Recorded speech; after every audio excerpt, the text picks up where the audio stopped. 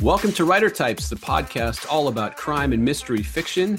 My name is Eric Bietner, and with me is author S.W. Loudon. Tell him who's on the show, Steve. Well, today on the show, we make sure to avoid the questions author Attica Locke doesn't want to answer. I am feeling quite litigious all of a sudden. Author Mark Haskell Smith tells us why he agreed to come on Writer Types. I'm just sort of mentally ill. And Frank Zafiro explains why he co-wrote 3 novels with Eric. The guy pointed a gun at me and scared the shit out of me. All that plus a trio of authors from the land down under, book reviews, and a very short story. But first, Steve, as we head into fall, it's a really busy time for both of us, right? Absolutely. We're going to be posting this episode on Monday, and then Wednesday of next week on September 27th, we are doing a crime quiz live at the Last Bookstore in Los Angeles. Those are always fun. We had such a blast the first time we did it.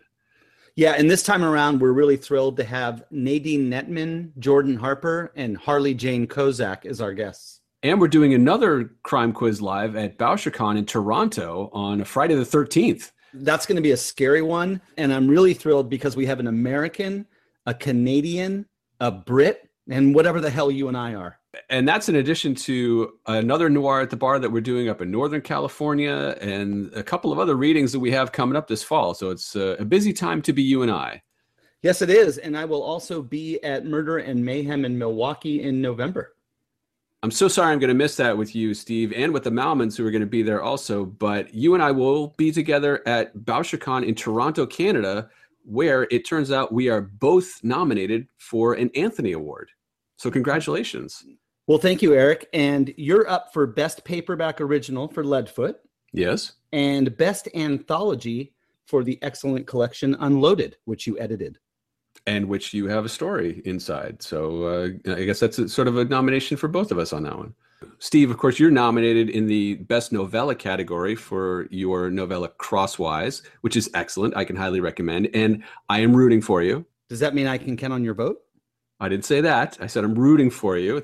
Well, I'm just excited because we are absolutely going to be recording from the Anthony Awards brunch at the moment that you and I might win or most likely will lose. So next month, listeners will get to hear our screams of joy or our tears of sorrow. Be honest, if I lose, will you console me or are you just going to immediately mock me?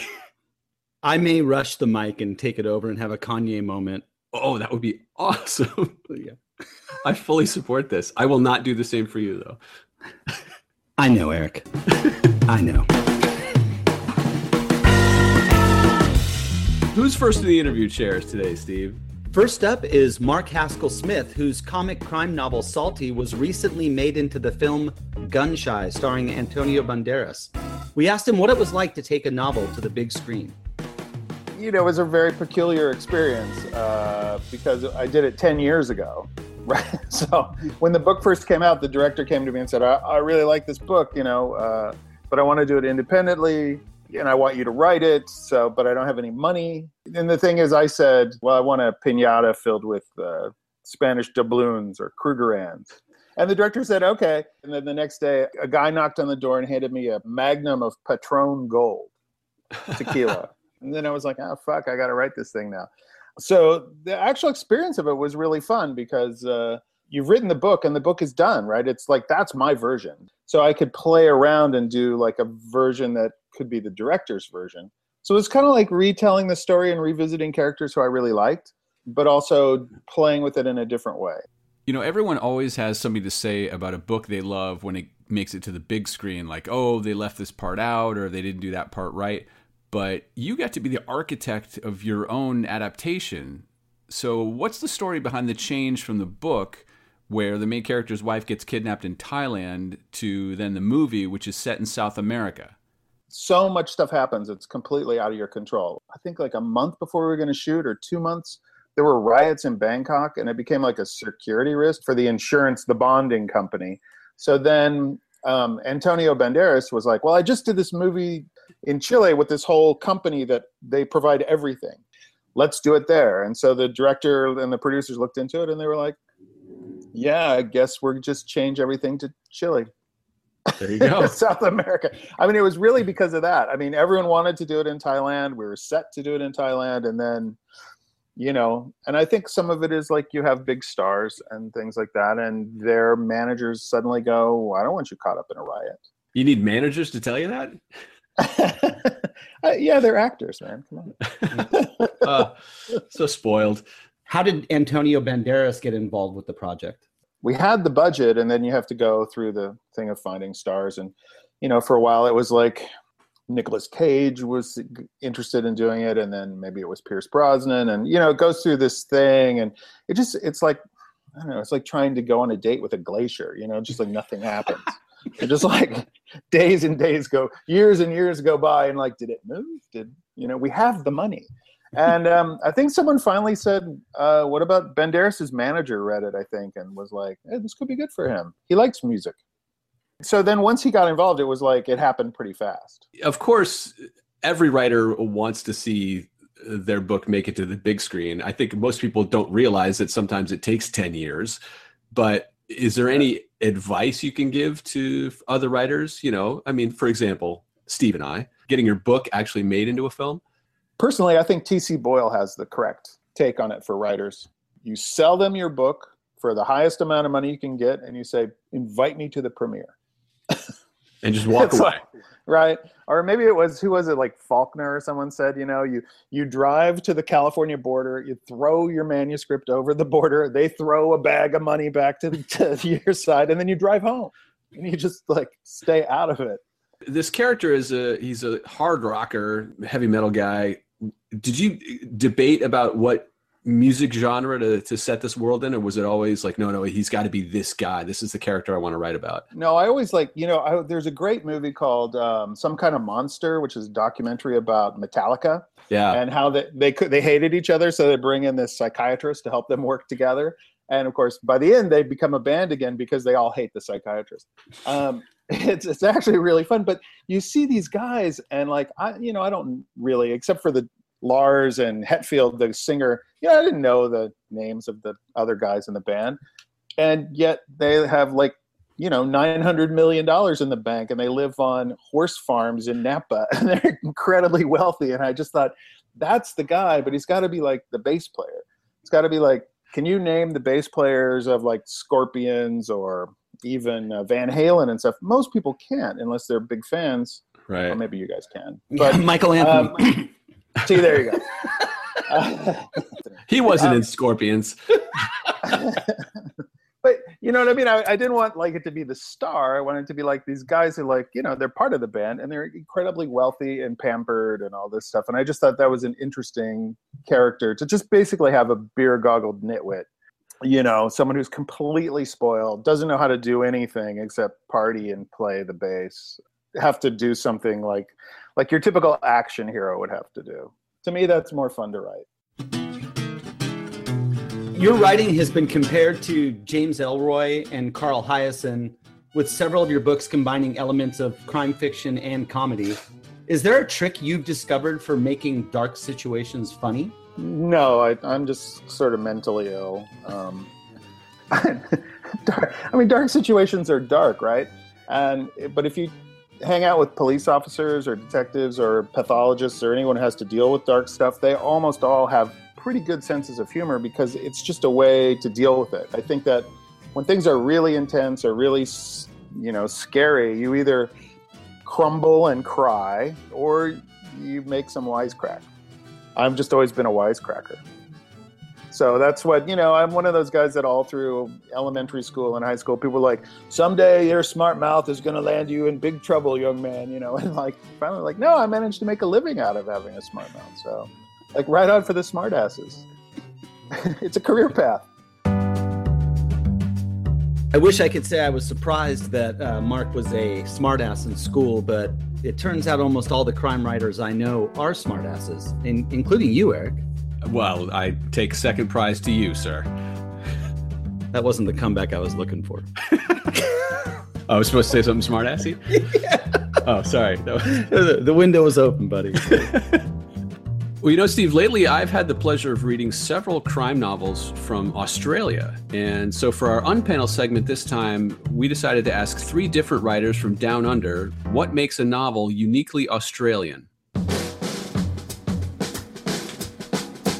Hi, I'm Emma Viskich, author of Resurrection Bay and Fire Came Down. I think there are 2 things that make crime novels uniquely Australian. One is a sense of place, and the other is a sense of humour.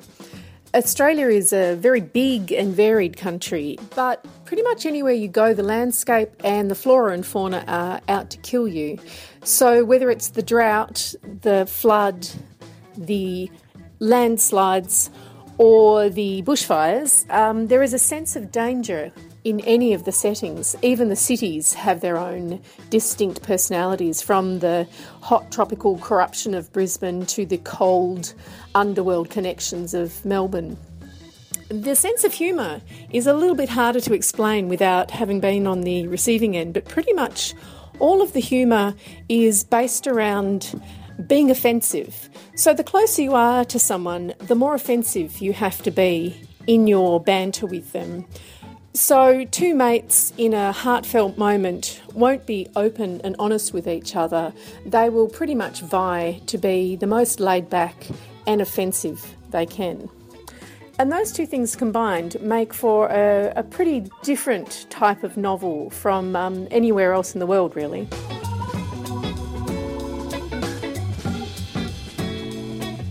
Hi, my name is Ian Ryan. I'm a Melbourne-based crime fiction writer. My first novel was called 4 Days, and my latest novel is The Student, published by Bonnier Publishing Australia. The thing that makes a crime novel uniquely Australian is the dialogue. Australians fucking love swearing. We love slang. We have a particular way of talking to one another that I think in any other part of the world, apart from maybe Ireland, would be considered coarse. The way that we address one another, and if that's translated correctly into fiction, I mean, I can pick up a novel and immediately tell that it's written by an Australian. So that's the main one. The setting, of course, is another. I think it's probably fair to say that there's more crime novels that are set in the heat in Australia than, say, in the snow, which is fair enough because it's hot here and it doesn't snow in very many places. My name is Andrew Nettie, and I'm a crime writer based in Melbourne, Australia. I'm the author of 2 novels, Ghost Money and Gunshine State.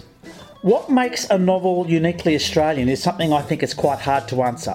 I think Australia's always had a bit of a cultural cringe as a result of its small population and its sort of sense of being dominated by the 2 major producers of English language print culture, US and UK.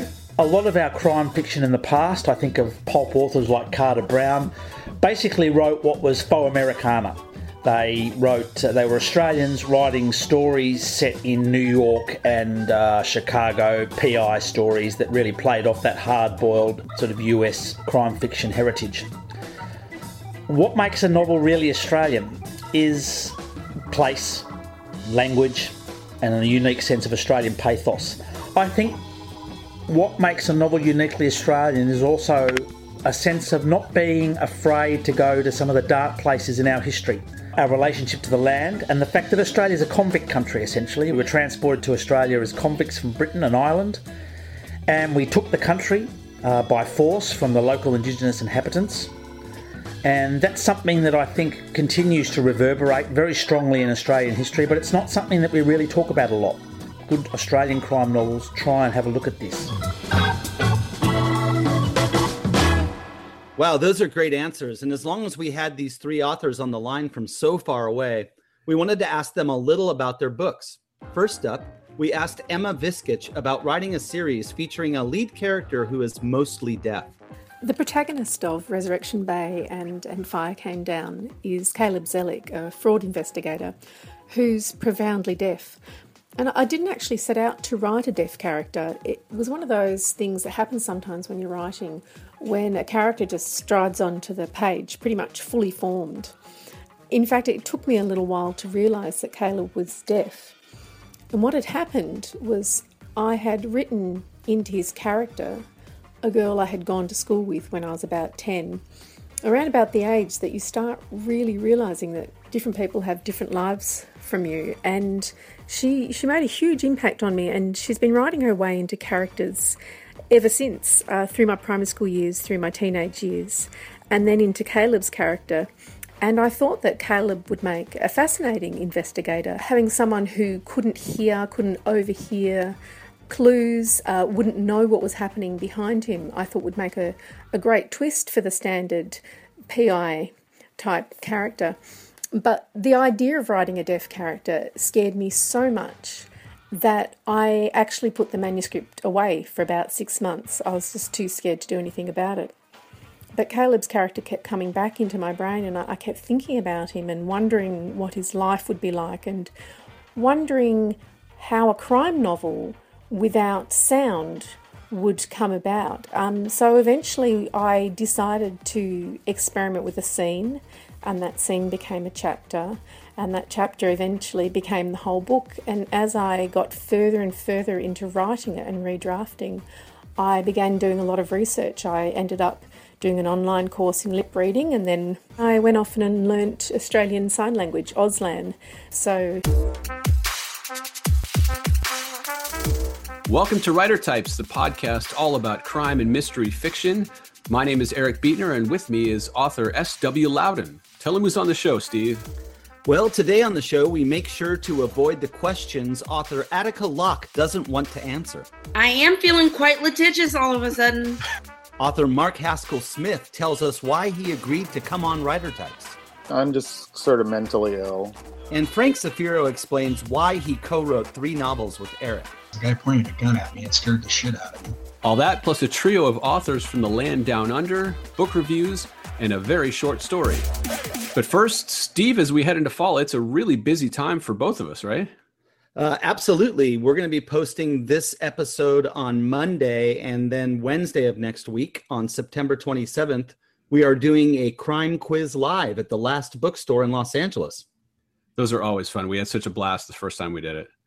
Yeah, and this time around, we're really thrilled to have Nadine Netman, Jordan Harper, and Harley Jane Kozak as our guests. And we're doing another crime quiz live at BoucherCon in Toronto on Friday the 13th. That's going to be a scary one, and I'm really thrilled because we have an American, a Canadian, a Brit, and whatever the hell you and I are. And that's in addition to another Noir at the Bar that we're doing up in Northern California and a couple of other readings that we have coming up this fall. So it's a busy time to be you and I. Yes, it is. And I will also be at Murder and Mayhem in Milwaukee in November. I'm so sorry I'm going to miss that with you, Steve, and with the Malmans who are going to be there also. But you and I will be together at BoucherCon in Toronto, Canada, where it turns out we are both nominated for an Anthony Award. So congratulations. Well, thank you, Eric. And you're up for Best Paperback Original for Leadfoot. Yes. And Best Anthology for the excellent collection Unloaded, which you edited.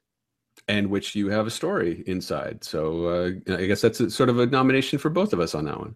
Steve, of course, you're nominated in the Best Novella category for your novella Crosswise, which is excellent. I can highly recommend. And I am rooting for you. Does that mean I can count on your vote? I didn't say that. I said I'm rooting for you.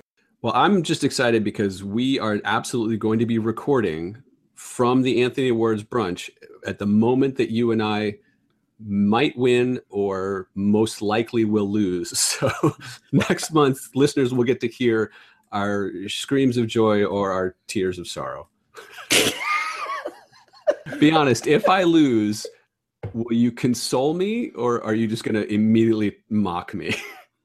I may rush the mic and take it over and have a Kanye moment. Oh, that would be awesome. Yeah. I fully support this. I will not do the same for you, though. I know, Eric. I know. Who's first in the interview chairs today, Steve? First up is Mark Haskell Smith, whose comic crime novel Salty was recently made into the film Gunshy, starring Antonio Banderas. We asked him what it was like to take a novel to the big screen. You know, it was a very peculiar experience because I did it 10 years ago. Right. So when the book first came out, the director came to me and said, I really like this book, but I want to do it independently. and I want you to write it, but I don't have any money. And the thing is, I said, well, I want a piñata filled with Spanish doubloons or Krugerrands. And the director said, okay. And then the next day, a guy knocked on the door and handed me a magnum of Patron Gold tequila. And then I was like, oh, fuck, I got to write this thing now. So the actual experience of it was really fun because you've written the book and the book is done, right? It's like, that's my version. So I could play around and do like a version that could be the director's version. So it's kind of like retelling the story and revisiting characters who I really liked, but also playing with it in a different way. You know, everyone always has something to say about a book they love when it makes it to the big screen, like, oh, they left this part out or they didn't do that part right. But you got to be the architect of your own adaptation. So what's the story behind the change from the book where the main character's wife gets kidnapped in Thailand to then the movie, which is set in South America?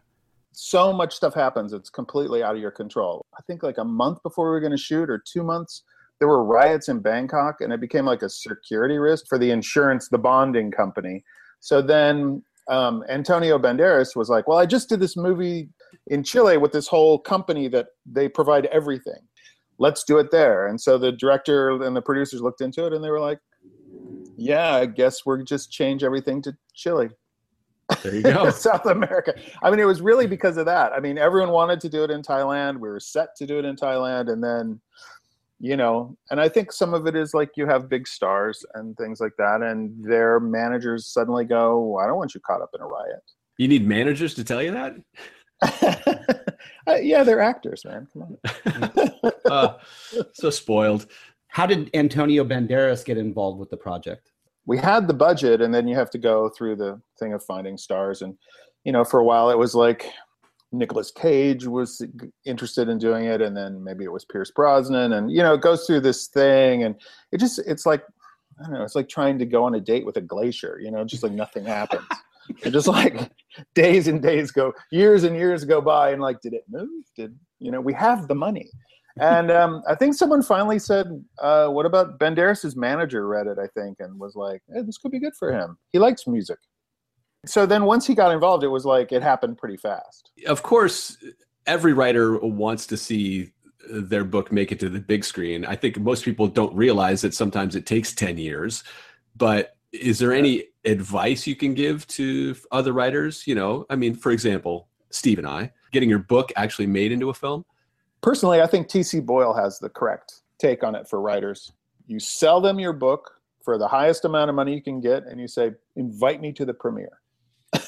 And just walk away. Like, right? Or maybe it was, who was it, like Faulkner or someone said, you know, you drive to the California border, you throw your manuscript over the border, they throw a bag of money back to your side, and then you drive home. And you just like stay out of it. This character he's a hard rocker, heavy metal guy. Did you debate about what music genre to set this world in, or was it always like, no, he's got to be this guy, this is the character I want to write about? No, I always like, you know, there's a great movie called Some Kind of Monster, which is a documentary about Metallica. Yeah. And how they hated each other, so they bring in this psychiatrist to help them work together. And of course, by the end, they become a band again because they all hate the psychiatrist. It's actually really fun. But you see these guys, and like, I don't really, except for the Lars and Hetfield, the singer, I didn't know the names of the other guys in the band. And yet they have like, $900 million in the bank, and they live on horse farms in Napa, and they're incredibly wealthy. And I just thought, that's the guy, but he's got to be like the bass player. It's got to be like, can you name the bass players of like Scorpions or even Van Halen and stuff? Most people can't unless they're big fans. Right. Or maybe you guys can. But Michael Anthony. See, there you go. He wasn't in Scorpions. But you know what I mean? I didn't want like it to be the star. I wanted it to be like these guys who like, they're part of the band and they're incredibly wealthy and pampered and all this stuff. And I just thought that was an interesting character to just basically have a beer-goggled nitwit. Someone who's completely spoiled, doesn't know how to do anything except party and play the bass. Have to do something like your typical action hero would have to do. To me, that's more fun to write. Your writing has been compared to James Ellroy and Carl Hiaasen, with several of your books combining elements of crime fiction and comedy. Is there a trick you've discovered for making dark situations funny? No, I'm just sort of mentally ill. Dark situations are dark, right?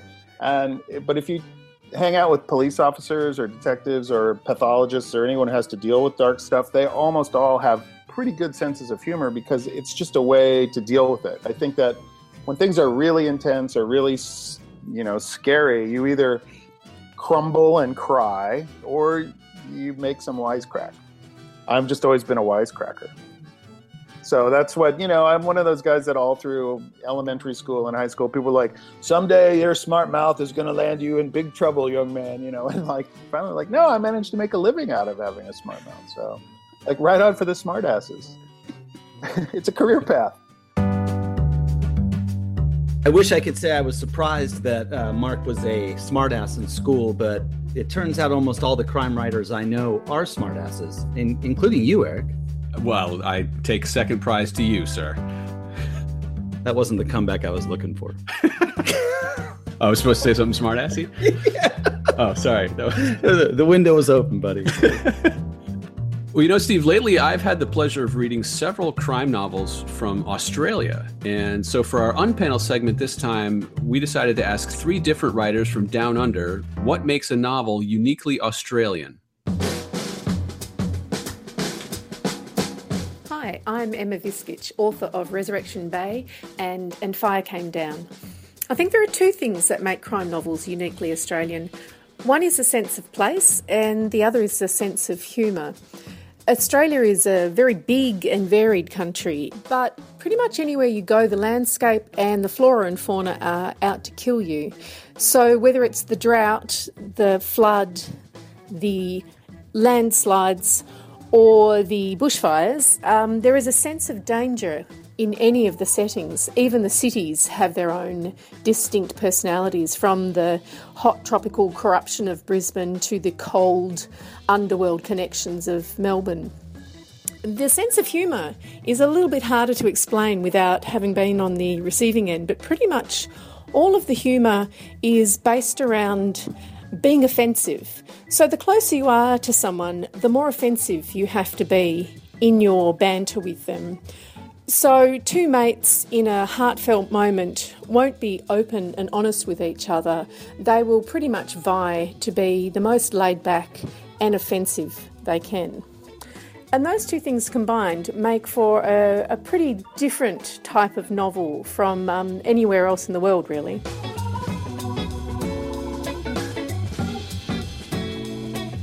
Hi, my name is Ian Ryan. I'm a Melbourne-based crime fiction writer. My first novel was called 4 Days, and my latest novel is The Student, published by Bonnier Publishing Australia. The thing that makes a crime novel uniquely Australian is the dialogue. Australians fucking love swearing. We love slang.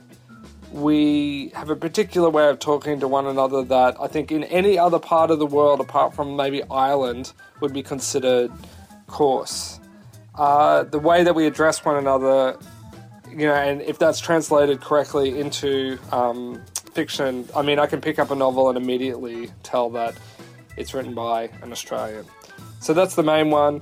The setting, of course, is another. I think it's probably fair to say that there's more crime novels that are set in the heat in Australia than, say, in the snow, which is fair enough because it's hot here and it doesn't snow in very many places.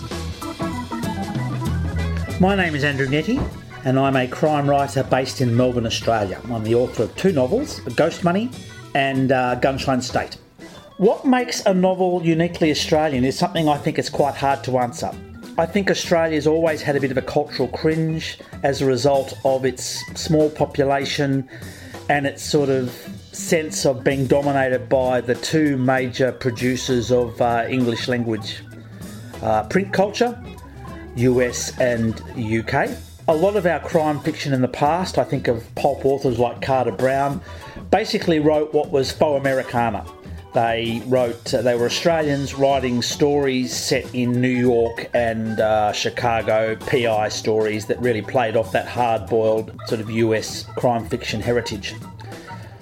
What makes a novel really Australian is place, language, and a unique sense of Australian pathos.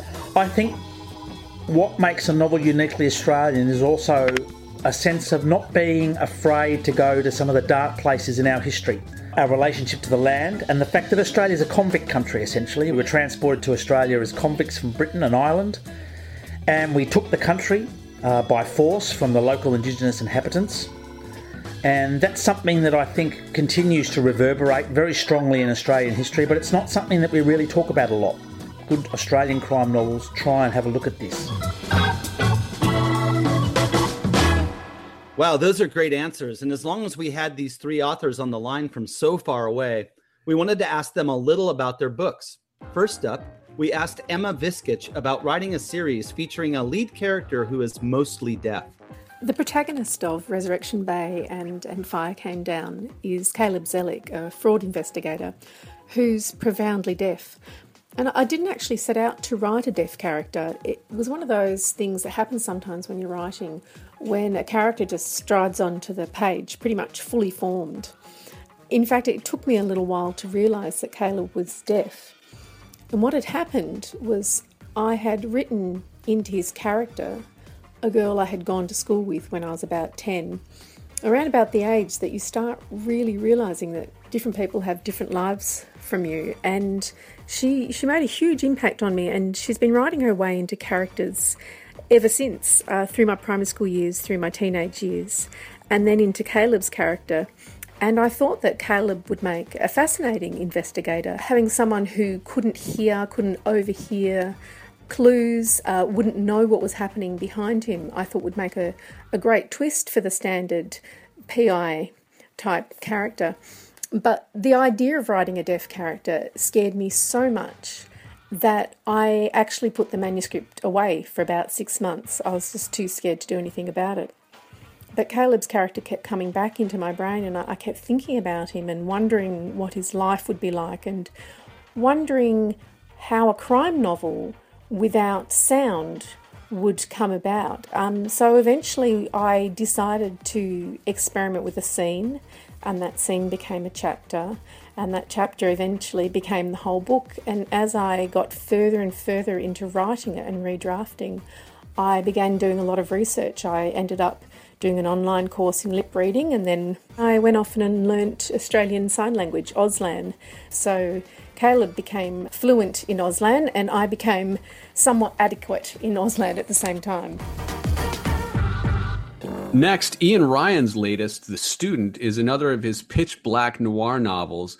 So we wanted to know if Australia had a noir fiction tradition and if he's influenced by it. The answer to that is pretty easy. No and no. Of course, I am absolutely influenced by Australian crime writers such as sort of Peter Temple and Peter Doyle. I'm influenced by my friend Andrew Netty and his recent work and so on. But no, I'm much more influenced by American noir writers like James Ellroy, of course, the UK writer David Peace, and the Irish writer Ken Bruin. They're all my guys.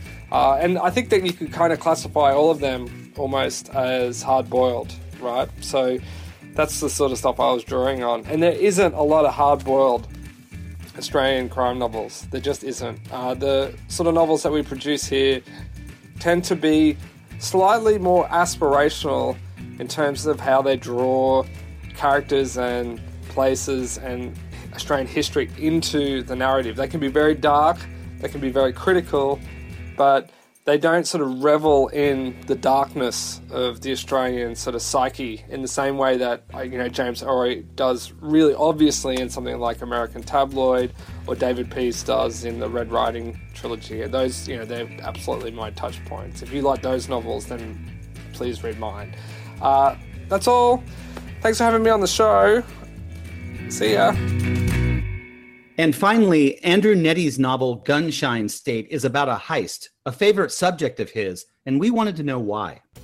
Why do I love heist novels? I just think it's because they're such a terrific vehicle for tension and crime plots. My second novel, Gunshine State, is a crime novel set in Queensland, Melbourne and Thailand, and it's a heist story the heist goes wrong. The heist always goes wrong. That's another thing that's so good about heist fiction. Even when the heist technically goes right, it goes wrong afterwards due to greed, fear, mistakes, technical problems, or just bad luck. And the endless combination of things that can go wrong in a heist, with the participants of a heist, endlessly fascinates me. And I suppose what I'm trying to do with Gunshine State and with the sequel Orphan's Road is try and put an Australian spin on the heist novel. It's something I've written about quite a lot on my website, popquarry.com, so if you want to check that out, please drop me a line. Well, I've really enjoyed the Australian novels that I've been reading recently, and it's really great to find a new group of writers with a different perspective, and I think American audiences are really going to like these books. Well, you already know about my love for Northern European authors, so I'm right there with you, Eric. And as you know, Steve, our next guest is author Frank Zafiro, who writes the River City series of police procedurals, along with several standalone noir novels. He's also a podcaster like us with his show Wrong Place, Right Crime, and he's co-authored several books, including 3 books that he and I have written together. There's the Backlist, the Shortlist, and coming next year is the Getaway List. But despite writing those books with one another, would you believe Frank and I have never actually spoken to each other? This entire relationship has happened over email. Well, we've got Frank on the line, so everyone can listen in to the first time that you two ever spoke. All right, so we are live, and I just posted an invitation to Frank Zafiro to join this conversation with you and I, Steve. Now, his little icon just popped up. Are Frank and I about to meet for the first time? An historic moment. Oh, there it is! Hi, Frank. Hey, Eric. How's it going, brother? I'm doing well. How are you? I'm doing great, man. So the first obvious question for this interview is, why have we not done this sooner? I have no idea, because it was working out so well before. Did we just jinx ourselves? Oh, no. Don't say that. It's been 3 years, 4 years almost that we've been working together, and yet have not seen a reason to take it beyond just email exchanges. Yeah, it's really bizarre. I tell people about it all the time. I tell people you're the nicest guy I never met. Well, Steve might have a few things to say about that. I actually think you should try to keep it that way, Frank, because in person, right, he's signing off. He's just unbelievable. So Frank, what is it for you that is so alluring about collaborating? You know, I never set out to be a collaborator, and I ended up probably close to 50% of my books are collaborations. And I think that the reason it's so appealing is that you write your segment, whatever that is, a chapter, several chapters, your character, however you're doing it, you send it to the other person. And when it comes back, you get to read it. You're reading your book for the first time. And there's also that continual energy that you get, akin to when you sit down and have a cup of coffee with another writer and you knock ideas around and you kind of get jazzed up and you go back to your cave and you're all, pumped about writing and you write. Well, that happens every time a chapter comes back. It's a pretty special property. Have you ever had a situation where the tone or your storytelling or your writing really didn't match up? No, I don't think so, actually. I think, a lot of the projects, the format that we used was the same format that Eric and I used, where we each wrote a character and then the book was presented in alternating first-person chapters.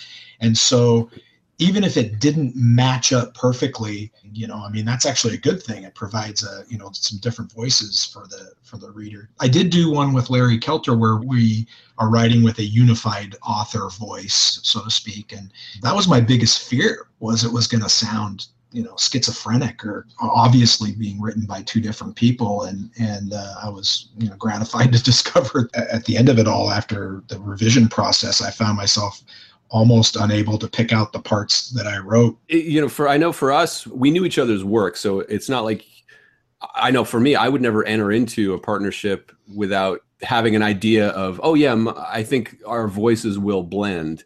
Yeah, I think that's a danger. Like any relationship, you don't want to just blithely leap into it. You have to think about the quality aspect of it. I mean, you want to write with somebody who's almost as good a writer as you are. I see how it is.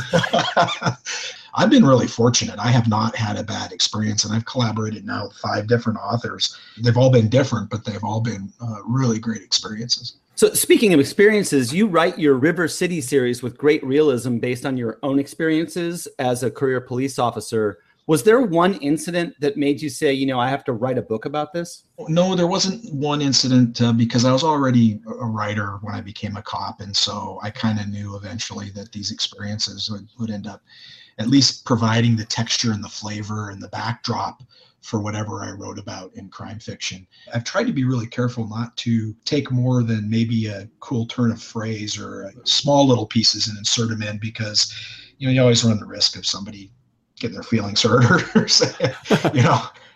Have you ever had any experiences that you thought, well, okay, no one's even going to believe this. This is too ridiculous. Yeah, I had a guy, we went on a call one time where I'm walking down the hall. I look to my left and this guy's pointing a shotgun at me through the open bedroom door. So, that was a nice experience. And so I'm already a little pissed because the guy pointed a gun at me and scared the shit out of me. And I stepped up and kicked the door really hard, knocked him back, and we pile through the door. But his room was full of weapons, full of weapons. But some of them were real and some of them were toys. So he had like plastic machine guns and plastic, Bowie knives, but then he had the real stuff too. And the one he pointed at me was a real one, unfortunately. So that was pretty lucky that he didn't decide to pull the trigger that day. Wow, Steve, have anyone ever pulled a gun on you? Yes, I've had a gun pulled on me before. Really? Yes. Oh, I'm the odd man out here. It's nothing to brag about, I'll tell you that. Oh, come on. I think all of us are pretty conditioned to sort of Hollywood's version of what a hero is. I'm wondering if your career in law enforcement has sort of shaped a different version of heroism. That's a great question, and I think it has. Definitely, I see heroes as being always having human flaws. If you look at every one of the heroes that I've written, I think you could find some pretty strong flaws in each of them.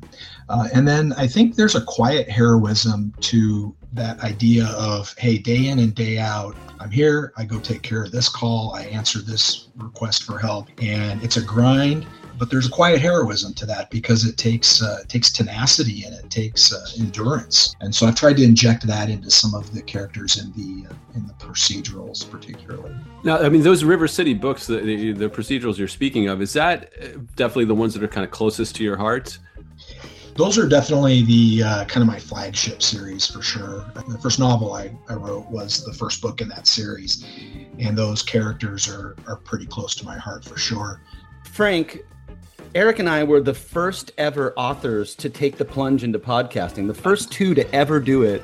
Then you copied our idea, and we kind of want to call you to the carpet on that. Yeah, I definitely got the idea from you guys. It was this weird new concept that you pioneered, and but I did get excited about it after Writer Types came out. And what I dug about Writer Types is it seemed to me it was kind of one of those early morning drive sort of podcasts because you use a lot of humor and you have shorter segments, and that was really fun and I liked it, but I didn't want to copy it. I went the other direction. I thought, I want to do almost like late night call-in radio where you spend 40 minutes with the guest and you do a deeper dive. And so that's really what Wrong Place, Right Crime is more of that one author deep dive. And I got to say, you did come late to the party, but you bested us with the title of your podcast. I have to give credit to my wife, Christy, for coming up with that. She's pretty brilliant in choosing husbands and podcast names. Oh, wow. Well done, Christy. We're all podcasters here, and we've all used our mouths to get ourselves in trouble on occasion. And I'm going to use this opportunity to ask you the burning question that I'm sure our listeners have. What's the worst part about working with Eric Beetner? Is this like the interview question? Like, what's your biggest flaw? And then you have to turn it into something. Oh, I'm a workaholic. Quit stalling, Frank. I think the most important thing to keep in mind is that Eric does all the editing for the show. Well, the problem is he's an egomaniac, That's all about him the whole time. And it's like, honestly, the most maddening thing about writing with Eric is the guy writes the cleanest first draft I've ever seen. This is why I think he's so prolific, though, because he doesn't have to spend time rewriting a book or, twice. He just has to go through and do a copy edit, and it's ready to go. Honestly, I hate revising so much that I do as much groundwork ahead of time before I start typing to try to avoid it as much as possible. So I think if you let that fear, or at least that just disdain for revising, drive you, that it helps your first drafts. That's my advice to all the young writers out there. I gotta say, Eric, he's a hell of a nice guy, but you got off really easy on that last question. Should I bother asking you the same question, or no? You know my feelings, Eric. Well, I think it's time that we check in with some people that we talk to maybe a little too much. You must mean the Malmans. I do. On loan from Crime Spree magazine, the Malmans are here for more book reviews and recommendations. All right, guys, we are thrilled as always to have our favorite reviewers, Dan and Kate Malman, here with us today. But before we get to the reviews this week, they've got some exciting publishing news of their own. Why don't you guys talk to us about that? Yeah, on October 19th, the Killing Melman anthology hits the stores and people can go buy it, and it's going to be out in the wild, and it's 30 authors with one victim. The only requirement for any of the short stories in the anthology is someone by the name of Dan Melman. Hi. Has to die at some point. We don't care how, he just needs to die before the end of the short story. And what's really great about the anthology is all proceeds benefit the Upper Midwest National MS Society. So all book sales go towards a great cause. As if killing Dan was not cause enough. Exactly. Well, that's great, guys. We are thrilled for you. We're excited for the book and incredibly proud for both Steve and I to have stories in the anthology. So thank you for including us. It's really a crime of passion project. Every cent all goes to MS. So it's something you can feel good about, and you're going to get 360 pages of juicy, depraved crime fiction with it. Well, that's great. I've always said that more people need to get the MS and really get on board with that. We need more MS am I getting this right? Is that no? No, reverse that. I'm sorry. This is why we need the book like this to educate the public. Exactly. I thought you were just talking about a manuscript. Things got really dark really fast. Oh, now Dan's in publishing and he knows the lingo. Yeah. Now, another thing I want to tell you about that you were doing wrong before. Are you going to be reviewing your own book this week, or what do you have for us? I'm not reviewing Killing Melman. I've already read it twice, and it's great, and everyone needs to read it. Until that comes out, I'm talking about March of Crime by Jess Lowry. It just came out on September 8th, and aspiring PI Mira James has been living in rural Minnesota for the last 11 months and has found a corpse every month that she's been there. She's very aware that this is kind of a weird thing, and she's uncomfortable with it, thinks it's very strange, and it's not making her any friends with the local police chief because since she's come into town, he now has more murders to deal with. So in March of Crime, Mira finds a corpse in a life-size doll that has the body stuffed inside of it, and she finds it at a local diner. Like you do. These dolls are a hobby of one of the local senior citizens. So does the doll order the daily special, and does the doll tip? Tips over. Okay. But what I really like about this book in particular, she's got some really, really good misdirection. You think you figure out who did it very early on, and you find out you're way off. It keeps you on your toes, and it's a great read. It also has really fun characters. Mira James's best friend is an octogenarian by the name of Mrs. Burns, and she's who I want to be when I get to be a retiree and I get to be 80. She's just this like firecracker, whip smart lady, and she's amazing. And also the town mayor, a woman by the name of Kenny Rogers. She always has like these side jobs going and these like side businesses that she's working on and developing in every book. And in this one, she creates her own Minnesota sex phone line. And I'm not going to say anything more about that because you're going to be able to hear me blush through the podcast if I say any more. And this is exactly why Jess Lowry is joining us for our crime quiz live at BoucherCon because of these things that come out of her brain. Yeah, she's amazing. Oh, that sounds good, and a worthy addition to a series that I know a lot of people are really in love with. So Dan, what do you got? Yeah, top that, Dan. Clowns. That's Oh. what I got. Just by chance, that Stephen King adaptation, It, is big in the theaters right now. So by chance, I came prepared with Wonderland by Jennifer Hillier. Oh. So this is a brand new to me author. Wonderland takes place at a fictitious amusement park in Seaside, Washington, where there's a series of missing teenage boys. Murders start happening, bodies start showing up, and it all centers around the Clown Museum at this amusement park. I had a really good time reading this book. It was billed as this juicy, stay up late slasher thriller, everything. I was pleasantly surprised. It's much more intellectual than that. It was a very slow burn, centers around the whole history of the town. Also with some nice comparisons to Stephen King. But it's a really good story. And it actually has kind of a YA tilt to it as well. Really strong teenage girl protagonist. But there's some juicy, naughty bits in there as well. I really enjoyed this book. In reading Wonderland, did you come up with a clown name for yourself besides Dan Mellman? Hobo Floppy Shoes. That's Hobo Floppy Shoes. All right. Well, thank you, Mr. Floppy Shoes. Hobo Floppy Shoes. Oh, sorry. And no, it's never just hobo. It's Mr. Floppy Shoes. Mr. Floppy. That better make the final cut. Oh, it's all staying in. Well, getting your book compared to Stephen King is high praise for an author. Jennifer ought to be pleased.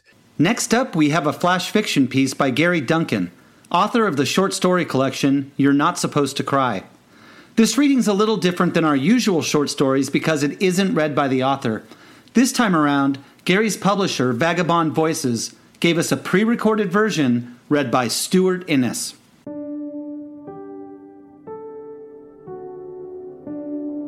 Uncle Colin. Uncle Colin died while we were having pudding. Not a squeak, just toppled forward, face first, into his plum crumble. I think Uncle Colin just died, I said. Mum and Dad looked at Uncle Colin, then at each other. I got up and had a closer look. Maybe he's just sleeping, I said. I felt for a pulse and prodded him. Definitely dead, I said, and sat back down. Maybe they were off, Dad said. The plums? Oh, I don't think so, Mum said. I only just bought them yesterday. On sale, buy one get one free. Dad got up and poured himself another coffee from the pot. We should probably do something with him, he said. Mum nodded. Uncle Colin was her brother and they'd been close once, but that was a long time ago. Maybe he was allergic, Dad said, to plums. Can you be allergic to plums? Mum asked. Dad shrugged. Maybe it was his ticker, I said. How old was he, Mum? Mum thought about it for a bit. 58, I think, or 59? Something like that. We buried him in the back garden next to the cabbages.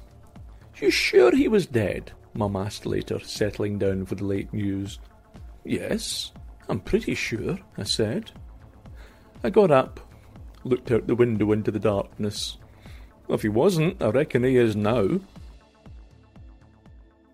Quite a variety of voices we've had on this episode, Eric. We might as well take it to Texas while we're at it. Yeah, might as well. Well, although she lives in Los Angeles now, best-selling author Attica Locke is a Texas native who writes about the Lone Star State in many of her novels, including the brand new Bluebird, Bluebird.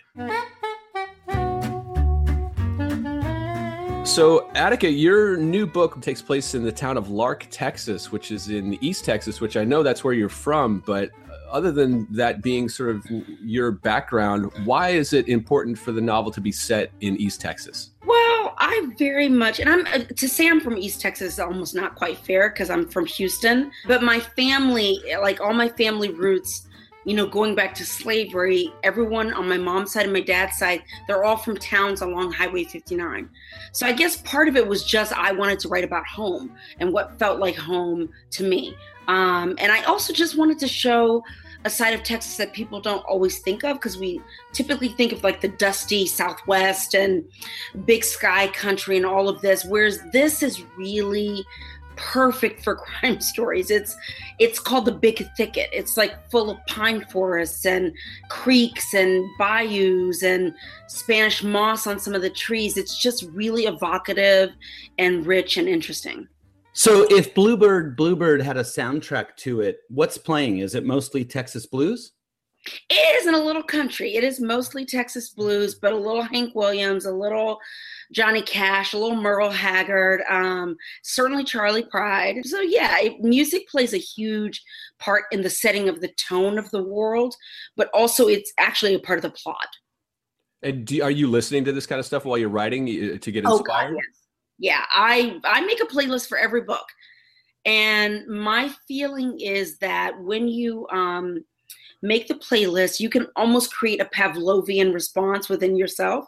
If you start listening to it while you're thinking about the book, while you're starting to do notes, at a certain point you have turned the music on and you just your heart kind of just opens up. Like it gets you there faster. In the course of writing Bluebird, who's an artist that you didn't previously listen to that you're now a fan of? I'm embarrassed to say I didn't know Little Milton. Oh. I didn't know that guy at all. And so I discovered him when I was looking. I just needed my playlist to be longer. Otherwise, I'd be listening to the same 50 songs over and over again. So I started really looking more deep, expanding songs that people already admired, like Freddie King and Johnny Taylor and Clarence Gatemouth Brown. I tried to expand what I had, but then I was trying to find new voices too. The main character in Bluebird, Darren, he wears a badge, but ultimately, is his badge an asset or a liability to him? I think that is the question of the entire series. Uh-huh. That's really at the heart of it. And I think he sometimes is not quite sure himself. I think that the hope for him, I think the reason that he wears the badge is the hope that in his hands, it can be a greater tool for justice. And I think that there are other times when following the rules of law enforcement prevents him from, I think, reaching for the higher moral victory. So I think he feels both emboldened by it, but also sometimes hampered by the badge. So let's dig into the title of the book really quickly. Why not just one Bluebird? It's actually from a John Lee Hooker song that is only called Bluebird, but when he sings it, the line is, "Bluebird, Bluebird, please take this letter down south for me." And it comes on the jukebox in this cafe that is highly featured in the book at a very pivotal moment. And it just seemed to kind of fit. Eric, I don't know about you, but I'm starting to really want to hang out with Attica in East Texas, in a bar with a great jukebox and listen to some music. Seriously, I would go on that trip. Yeah. I grew up around blues and barbecue, and that's just kind of my whole where I'm from. Yeah.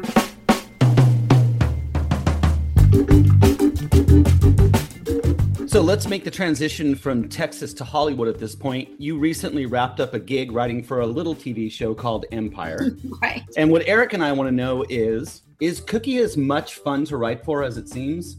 It's fun to write for her, but it's more fun to get on set and watch Taraji do what she does. Oh, wow. I will just flat out admit most of the best fucking lines, we can curse on this podcast. Oh, yeah. It's highly encouraged. Okay, good. Then most of the best fucking lines on the show are ad-libs between her and Terrence. Really? And they've been friends for a very long time, and so we end up capturing a lot of just stuff that happens at the end of takes. I have such a crush on her. I will admit it. Oh, I'm gonna go with you then, because she's pretty sexy and she's pretty funny and pretty down to earth. Now, if you go from the kind of melodrama of a show like Empire, it's very different from the sort of grounded realism in your novels. Do you think it's important for a writer to be able to play kind of both sides of the fence, or to be able to change up their writing voice a little bit? No, I think a writer should do whatever makes him or her happy. I am sometimes distressed by the fact that I can do both, because sometimes it makes me feel like I should just pick one. Like, going back and forth is not always easy. I do it because I actually like them both. And so now I'm trying to find a way to have both of these loves in my life. But speaking of Los Angeles, you've actually said that you're afraid to write about Los Angeles, even though you've been here for 20 years. So can you explain that fear to Eric and I? Well, there are a lot of little pockets of things I'm afraid to write. I'm afraid to write short stories. I'm afraid to write in first person. I'm afraid to write essays. I have a list of stuff I'm afraid to write. The amount of authority I feel over Texas is just high. I just feel the absolute personal permission to write about Texas.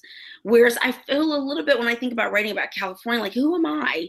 I mean, I guess if I wrote something contemporary, but I've always wanted to write a novel about California in the 70s, and I was not here. And so there's just a fear that I'll get it wrong. I think it's out of respect for regional storytelling, and I think I would just never want to get it wrong. You've done a lot of interviews about these books, and I think a lot of the interviews end up focusing a little bit on the social aspect of your books and the race aspects of your books, which are important, obviously, but is there any part that you think gets overlooked about your novels? I think something that I do well and that I love is I think that my tertiary characters are very well painted and funny.